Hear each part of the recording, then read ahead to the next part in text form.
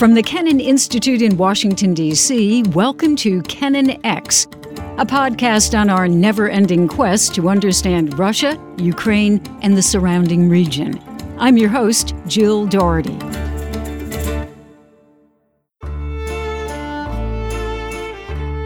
As many of our Kennan X podcast listeners know, I studied, lived, and worked in Russia for many years, and food was always an issue.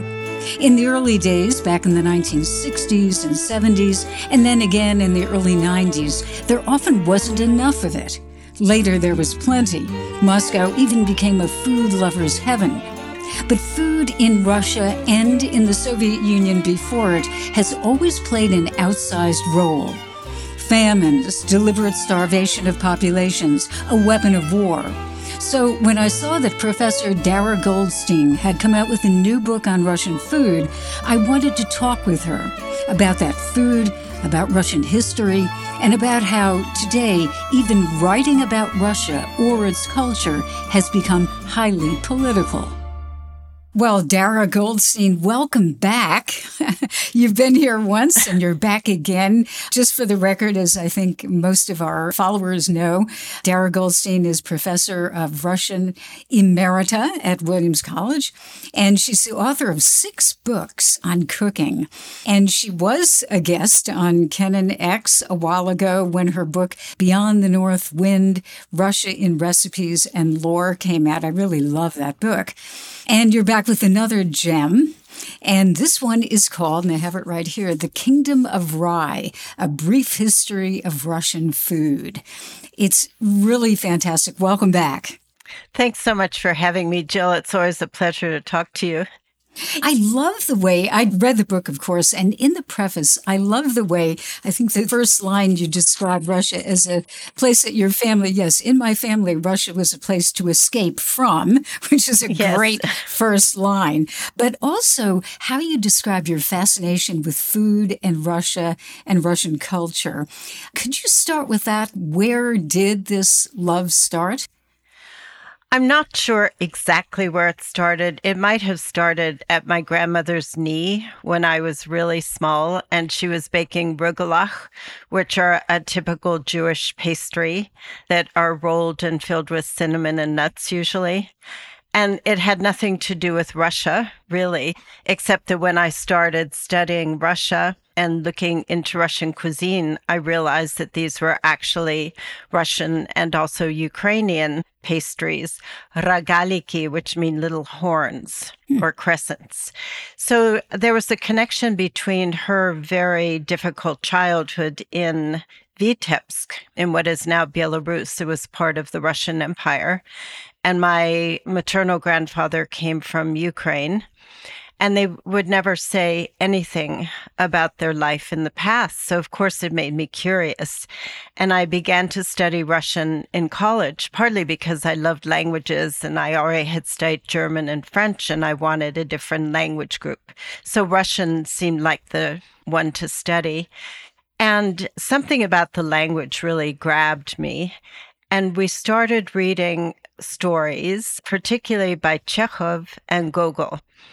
And these stories were just filled with food. And as I write in the book, something unusual happened in that I was reading, my Russian wasn't that good at that point, but somehow the passages about food I could understand on a gut level, a visceral level, even before I even knew the exact foods. And then I would go back and look things up. So that really began my love affair with the culinary aspect of Russia. And I know we have a similar background in that we were both guides on U.S. Information Agency exhibits in the old Soviet Union many years ago. You were on agriculture. And then it was interesting the way you described Soviet food is not exactly famous for its delicious nature. However, you said that Russian hospitality changed your impression of Russian food. Do you want to go into that a little bit? It really did, Jill. And in fact, it saved me and my study of things Russian. Working on Agriculture USA, I was there in 1978, 1979, was an extraordinary experience. As you remember, we were like celebrities in these cities we visited. But it was intrinsically problematic as a subject. It wasn't like design or photography, which were more material objects. Food is sustenance. And there was a good dose of propaganda. We had early videos of American grocery stores showing how you could get tomatoes trucked in from California in the middle of winter, and the American housewife could have any tomatoes she wants. Of course, we look at it now and we're horrified because we know what those tomatoes tasted like, but still they were there. And many of the foods we were showing in our displays of canned goods and preserves were not available to Russians. But they had this intense pride, and they would bring me homemade preserves. They would bring me homemade goodies. And to show that they were also able to do something. And besides that, I went against State Department rules in that I wasn't supposed to go out with Russians, but I was there to learn about Russia and to learn about Russian life. So when people took great risk and invited me to their apartments, I went. And they fed me incredibly well, even though the stores were basically empty. So it was that paradox of Soviet life. How did you eat when there was nothing to be had? And part of the reason for this book was really to untangle the complications of Soviet life, to show the ingenuity of Russians, how to obtain things, but also how to turn, I think I use the phrase, culinary straw into gold, taking ingredients that aren't intrinsically interesting and turning them into something really delicious. Yeah. Well, what I love about the book is that you say it is a brief history of Russian food. It is a small book. It's a lovely size, I must say. I really physically like the way it's put together with that beautiful picture on the front. But I guess I wanted to ask rye. Of course, when I think of Russia, I think of Borodinsky chlieb, my favorite black bread, just pungent, moist, damp almost, and heavy and fantastic. But let's start with rye. Why is it so key to Russian cuisine? Partly because it's such a hardy grain. So Russia, if you think of it in geographic terms, it is very northerly. Most of the landmass is in very cold climate, and also the soil isn't particularly rich. So until modern hybrids of wheat were developed, wheat didn't thrive there, except in the very southern parts of Russia. And rye, which was originally discovered as a weed growing in Southwest Asia, farmers noticed that where other grains were dying around it, this rye was really hardy. So it came to Russia, or the Russian lands, in about the 10th century, which is fairly late when you think about it, and it literally took hold. And the other part of that is that because it became a ubiquitous grain, in addition to millet, which was also grown a bit more in the south, but oats were very widespread, and also barley, rye has a chemical structure that its starches break down more slowly than the starches, say, in wheat do. So it keeps you sated for longer. And if you're a peasant or a serf, let's start with the serfs before the peasants, laboring long in the fields, never enough to eat, the rye would keep you full a bit longer. Yeah, that's very interesting. You mentioned that Russian culinary culture responds to hardship. So there appear to be some commonalities. You mentioned sour is one thing, which really is true. I kind of thought, yes, she's absolutely right. What are the other basic, unique features of Russian food or cuisine? Well, I think sour really is the predominant one. That pucker that you get, the tang, whether it's through something like sauerkraut or pickles that have been lacto-fermented, so they're not prepared in vinegar. Whether you have some of the wonderful berries like sea buckthorn that is really tangy, or lingonberries, these northern berries that also provide that. Bread, the baredinsky that you mentioned, the traditional bread, the rye bread, is lacto-fermented. It's a sourdough. So again, you have that sour taste. I just wanted to jump in. So lacto-fermented, you can lacto-ferment anything? I mean, bread, pickles? Well, the bread, you make the sourdough. So the sourdough is the lacto-fermentation. So you add the sourdough to the flour and the water, and that is the chemical process that occurs. Oh, okay.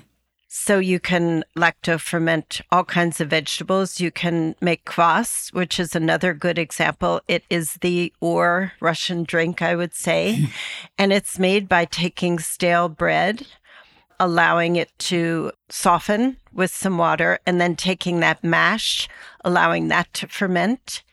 And you often add honey or some herbs, and it becomes a slightly alcoholic, probably only 2%, very nicely effervescent drink.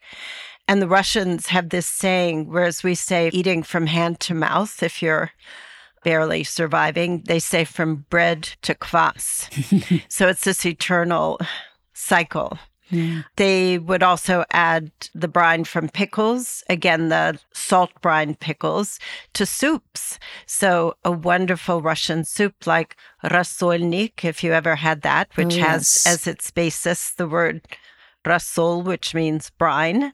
It is basically a meat soup that has pickle brine in it. So it's just repeated throughout the cuisine. But I would also say there's a taste for the sweet and sour that is often accomplished by very slow cooking that draws out flavors. So you might braise onions, say, with a little bit of honey you could add. The onions will caramelize as they cook and become sweeter, and that becomes a nice accompaniment to a blander dish. You mentioned honey several times just in the last couple of minutes, and I am a huge honey freak. And I remember when I was living in Moscow for quite a long time, the mayor at the time, Mayor Lushkov, was a big honey person. In fact, I think he actually made honey, and he had a honey fair. And I used to go to that. It was downtown in a big exposition hall, and you could see honey from all over Russia, white, black, yellow, liquid, some that looked like butter that you had to cut with a knife. It was really fascinating. So what's the deal with honey? Oh, I love talking about honey. Russia was really famous for its honey, and they're still holding those festivals all over the country. So it's not simply, you probably saw it at Vedenha. Yes. Yeah, there is a honey pavilion there that has a lot of educational material. But the northern swath of Russia is covered with taiga, which is this boreal forest. And the early travelers left tales of these wild beehives in the trunks of the trees and just swarming with bees and honey in great pools. And there are certainly apocryphal tales of people falling into the pools and not being able to get out because the honey is so sticky. Yeah. A sweet death, we might say. But they fermented that honey, because again, here's that fermentation that's the leitmotif, and they turned it into mead, which is a honey wine. And the Russians, particularly the monasteries, were quite famous for the different meads that they made. Honey was a great export, as was beeswax for candles. And until the late 19th century, honey was the primary sweetener. So all of the jams that they made, all of the different kinds of preserves used honey instead of sugar.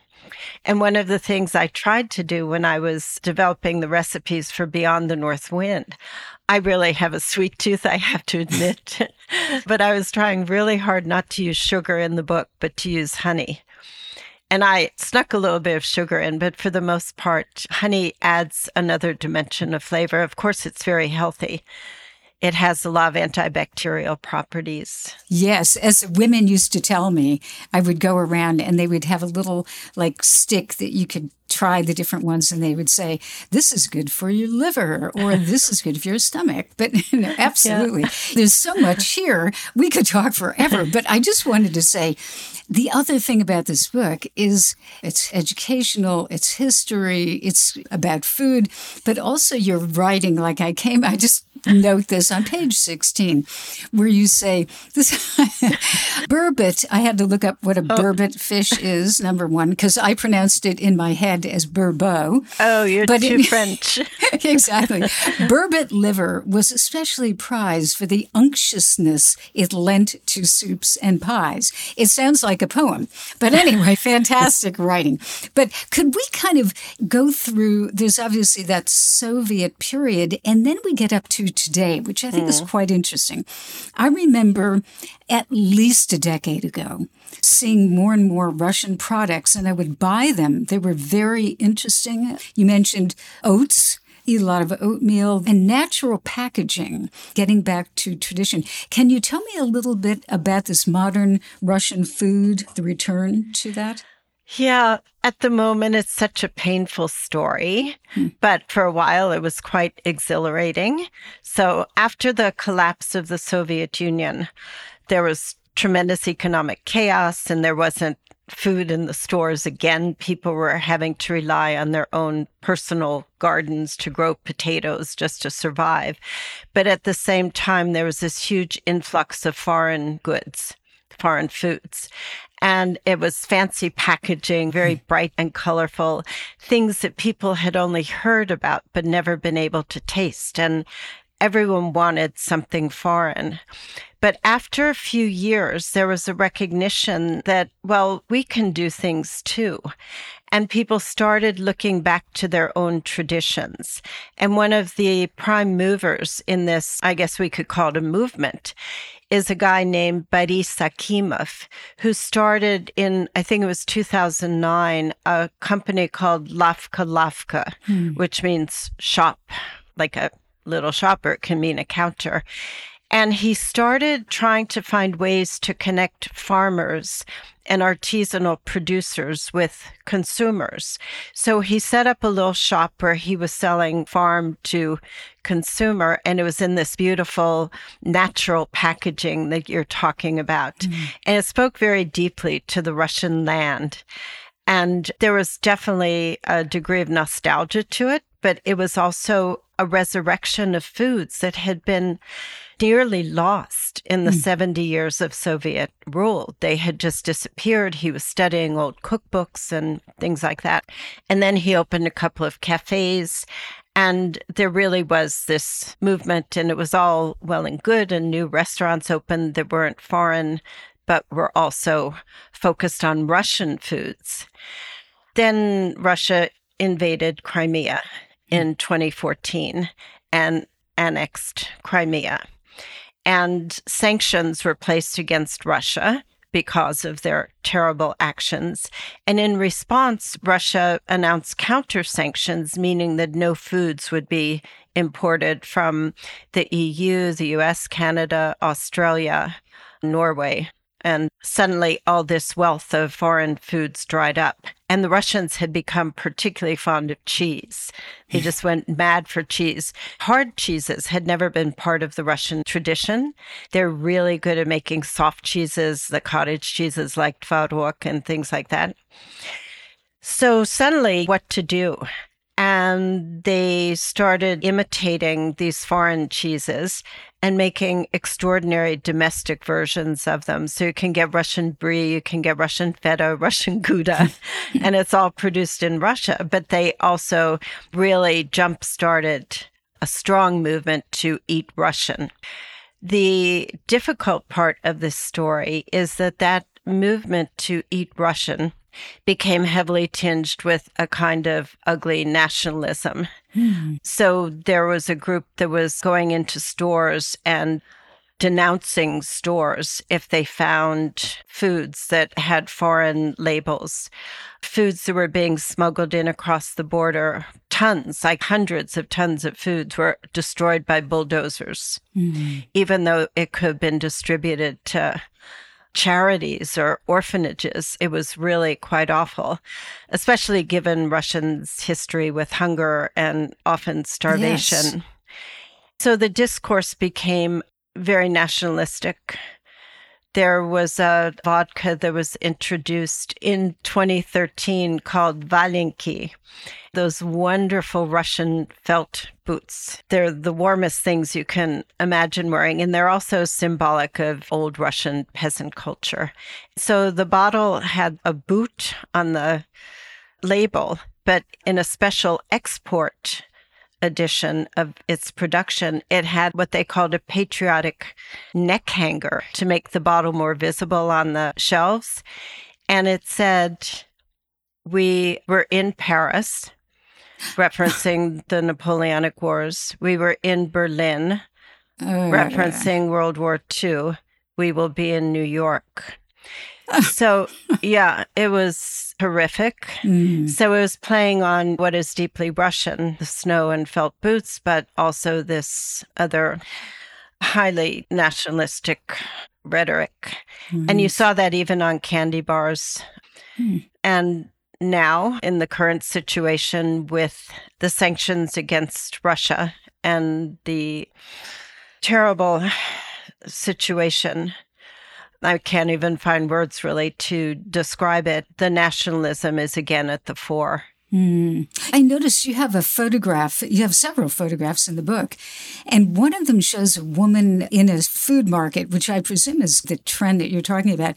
And she has a thing on her T-shirt says, "Yesh Rossiyskaya." So eat Russian. But it's interesting. She did not say Yesh Russkaya. She said Rossiyskaya, which is the more political word for Russian. We don't have to get into etymology, but that definitely is, I think, a very, let's say, political statement by that woman.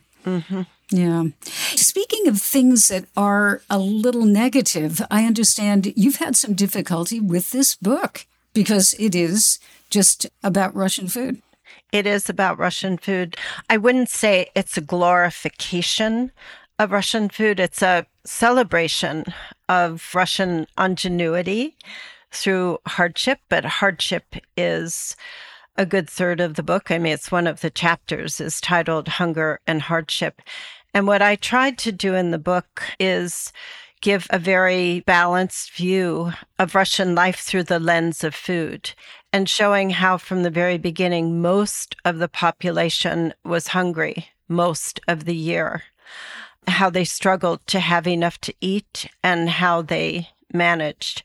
And a lot of that struggle had to do with not just the climate and the difficulties of living in a place where you have a very short growing season, but also the repeatedly, continuously cruel governments that the Russians have had to endure. I talk about how lack of government intervention or intentional government intervention led to the worst famines of the 20th century, including the collectivization of Ukraine and the seizing of the very rich farmland and the killing of millions and millions of Ukrainian farmers, the so-called kulaks, and the displacement of others. And that happened in the early 1930s, something that Putin is just following right from Stalin's playbook in using food as a weapon of war. So there's a history to be gleaned here that I think reveals what is resilient about the Russians, what is beautiful about their culture, but also not shying away from what is abhorrent about it. I mean, it's very complicated. Obviously, for any of us who at any time have fallen in love with the wonderful parts of Russia, and then you're brought up short by thinking about all that is truly awful. And I think it's certainly exacerbated now. Yes. Well, historically, Russians have, over centuries have talked about that dichotomy, the love-hate relationship, but certainly with food, as you put it, at a time when tensions once again divide Russia and the West, cultural understanding becomes all the more crucial. And I think for anybody who does love food and healthy food, this, as I looked at this, I thought, maybe I should have more pickled things because a lot of these things are very healthy besides being wonderfully delicious. So thank you very much for writing this book and such a fantastic history because it is food, as you pointed out, really is connected very directly to the history of Russia. I just want to urge you to make sure to eat lacto-fermented pickles and not pickles that have been preserved in vinegar because they won't offer the same health benefits. Wow, I hope I can find them. Oh, you can.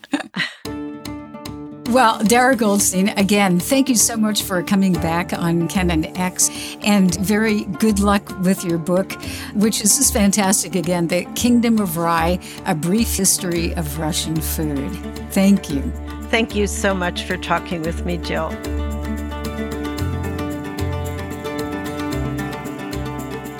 Canon X is a product of the Kennan Institute at the Woodrow Wilson International Center for Scholars in Washington, D.C. It's the Wilson Center's oldest program, founded in 1974 by George F. Kennan, American statesman, James Billington, historian and former Librarian of Congress, and historian S. Frederick Starr. Inspired by them, the Kennan Institute's mission is to improve America's understanding of Russia and the wider region. Thanks for listening.